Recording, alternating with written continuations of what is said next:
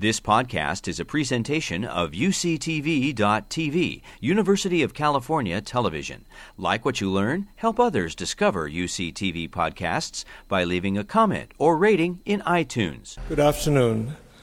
Comparative medicine has a long and strong tradition at UC San Diego, going back to one of the godfathers of the field, Kurt Banishka, who was actually one of the founding members of CARTA. But comparative medicine tends to focus on similarities in diseases between different species. But when it comes to anthropogeny, we are more interested in differences between humans and our closely related cousins, the great apes. So my own interest in this area began in studies of sialic acid biology, which covers the surface of every cell in the body, in which we discovered a gene that was inactivated 2 to 3 million years ago in the human lineage, changing all the cells in our body in many different ways. But that's a different story. That got me interested in human origins, and then raised the question, given my medical background, are there human-specific diseases? And what would be the criteria for such diseases? They should be very common in humans, but rarely reported in closely related species such as great apes, even in captivity. And they could not be experimentally reproduced in such species in the days when such studies were allowed. The caveat is that reliable information is limited to data on a few thousand great apes in captivity, mostly chimpanzees. But these chimpanzees were cared for in NIH-funded facilities with full veterinary care and thorough necropsy death. So they have very good records on these chimpanzees. So my work in this area could not have been possible without my spouse and long-term collaborator, Varki, a comparative pathologist who actually trained with Kurt. And over the years, we've visited several of these primate centers and tried to learn about human chimpanzee diseases, done some work in the lab, and published papers such as these. And updated to today, we have this long list of candidates for these human-specific diseases divided into definite, probable, and possible, only some of which I can comment on, with some focus on our own work. Perhaps the most dramatic difference is in heart disease. When I first went to visit the Yerkes Primate Center, I asked the veterinarians, what's the commonest cause of death in chimpanzees? They said heart attacks and heart failure. I said, oh, that's just like humans. And Nissi went later and said, no, you didn't look at the pathology. It's a different disease. And it turns out that heart disease is common in humans and chimpanzees, but is caused by very different pathological processes.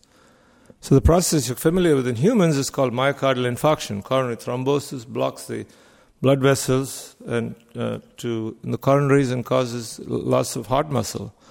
In the chimpanzees, and all the other great apes actually, it turns out they get massive scarring of the heart muscle, and that's what they really die of. So actually the commonest cause of human death, in fact, probably going to be the commonest cause of death of people in this room, unfortunately, does not occur in chimpanzees, great apes, or any other animal that we can come across except in very contrived experimental situations. So this is actually not new. It's just we wondered why this was not reported, and it turns out the reason is that chimpanzees were placed in captivity by NIH as models for human diseases. So whenever things are similar, you find a lot of reports.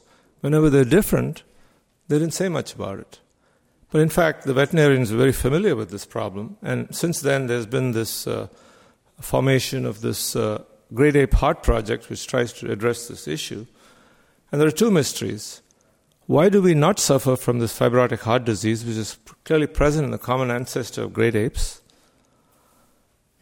And conversely, why do they not get the disease that we get? So this is ongoing work, and we and others are doing. Another classic human-specific disease is malignant malaria, Plasmodium falciparum. Horrible studies done in the 20s and 40s where there were two-way cross-transfusions between chimps and humans, infected or non-infected with malaria. No evidence of cross-infection. And the conclusion was, well, the parasites look the same under the microscope, they are different. An updated view of this is something that Pascal Gagnon and I summarized from the work of many people.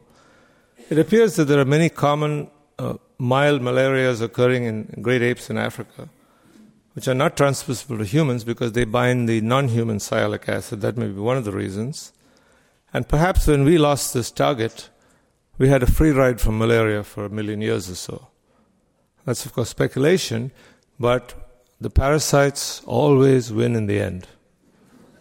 And a single transfer from a gorilla to a human at some point, probably 30, 40, 50,000 years ago, came in with a parasite that was now binding the human-rich sialic acid. And then, of course, we spread across the world and took the mosquitoes with us and expanded their base and so on, and the rest is malignant malaria. Another classic example is typhoid fever.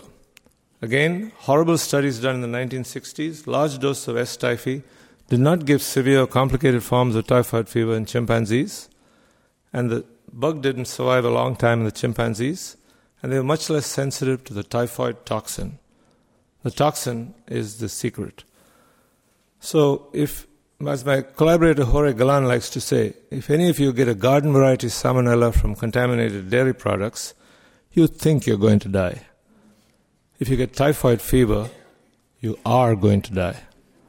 It's in fact a very high mortality untreated. And the reason is that there's this very potent toxin produced only by this one strain of S. typhi that infects humans, and it has adapted itself to humans. And a summary of a lot of work with other collaborators suggests that what's happening is this toxin has become highly specialized in seeing the human cell surface and doesn't react very well with the ape cell surface. Another dramatic example is cholera, one of the most deadly diseases that still afflicts many populations. Many of you are probably familiar with Robert Koch's postulates for microbial diseases.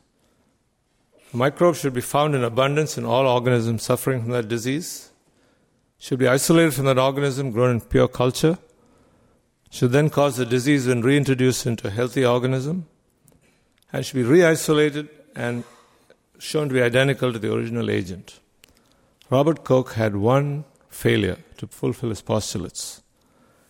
In 1884, he complained, "Although these experiments were constantly repeated with material from fresh cholera cases, our mice remained healthy. We then made experiments on monkeys, cats, poultry, dogs, various other animals, never able to arrive at anything in animals similar to the cholera process. And to date, cholera does not cause diarrhea in any adult animals. There are a few unusual models of baby rabbits models, but basically no other animal. And we don't know the final answer, but again, this sialic acid difference being studied, we've recently published suggesting that this is one of the major reasons, and the various mechanisms I won't go into. Gonorrhea. Sexually transmitted disease, 100 million new cases a year, 1/3 of multi-drug resistance, high frequency of asymptomatic infection in females, causes pelvic inflammatory disease and infertility, no occurrence in other species in nature. Early disease model in chimpanzees in the days when that was allowed was not successful. We now have molecular evidence, we and others, that human factor H is selectively bound by the gonorrhea organism, not chimpanzee. And we are studying human innate immune receptors that are engaged by human Siglex and not by chimpanzee Siglex on the gonorrhea organism. Again, this is a very recent publication if you're interested. Again, I'm not suggesting we found the answers, but we found some of the components of the answers. In the probable category, perhaps the most fascinating is carcinomas. To date, no captive great apes have been reported to have spontaneous carcinomas of the esophagus, lung, stomach, pancreas, colon, uterus, ovary, or prostate. A few liver cancers associated with experimental chronic active hepatitis in chimpanzees in the days when that was allowed. So Nissi and I looked into this literature, contacted various primate centers again, and wrote about the apparent rarity of epithelial cancers. And we conclude that while this relative risk is a likely difference between humans and chimpanzees and possibly other great apes, the zoos have much numbers, a more systematic survey is required for validation of this claim. And we have potential mechanisms we and others are working on for this. But in fact, as I said, these differences are actually well known to the veterinary pathologists. In recent times, they've gone back and done really more systematic surveys than we've done, and these are two recent reviews from well-known veterinary pathologists and veterinarians, and they come to the same general conclusions that we come to. So, comparative medicine of humans and great apes. What do we know for certain? What are we reasonably sure about? Most reliable information arises from careful studies in captivity, but numerical significance is limited to chimpanzees. Of course, there are distinctly human conditions related to upright posture that I have not mentioned, such as difficult childbirth, spine and back problems, and other anatomic features of humans, unusual skin, sinuses, breasts, airway anatomy, and so on, that result in certain diseases, which I have not gone into. Some major infectious diseases, common ones, appear unique to humans. We humans appear to have hyperactive immune responses by various criteria. This heart attack of the human type appears to be much more common in humans. Some great ape diseases relate to their own unique anatomy, for example, the air sacs that they have. Unlike most African primates, this is for the aficionados, the human lineage eliminated endemic infectious retroviruses. How did that come about? What do we think we know? What are we not sure about? To what extent are these disease differences related to aging and lifespan? What extent are related to prolonged post-reproductive lifespan that we hear about?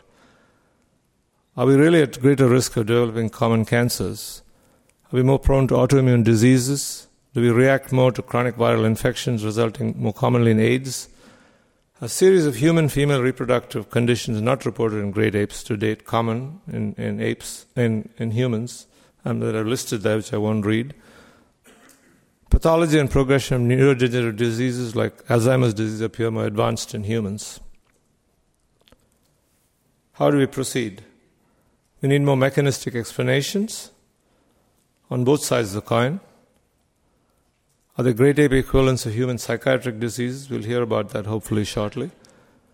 Can study of ancient hominin DNA that was mentioned tell us about the emergence of unusual human diseases, also by distinctive genomic signatures in the hominin genomes? Can we search this microbial contamination has been mentioned? Are the diseases similarities more prominent in great apes? So disease profiles of human and chimpanzees are rather different. Understanding the differences and implications of anthropogeny. Chimpanzees are poor models of human diseases. Humans are likely to be poor models of many chimpanzee diseases. And there are serious ethical issues.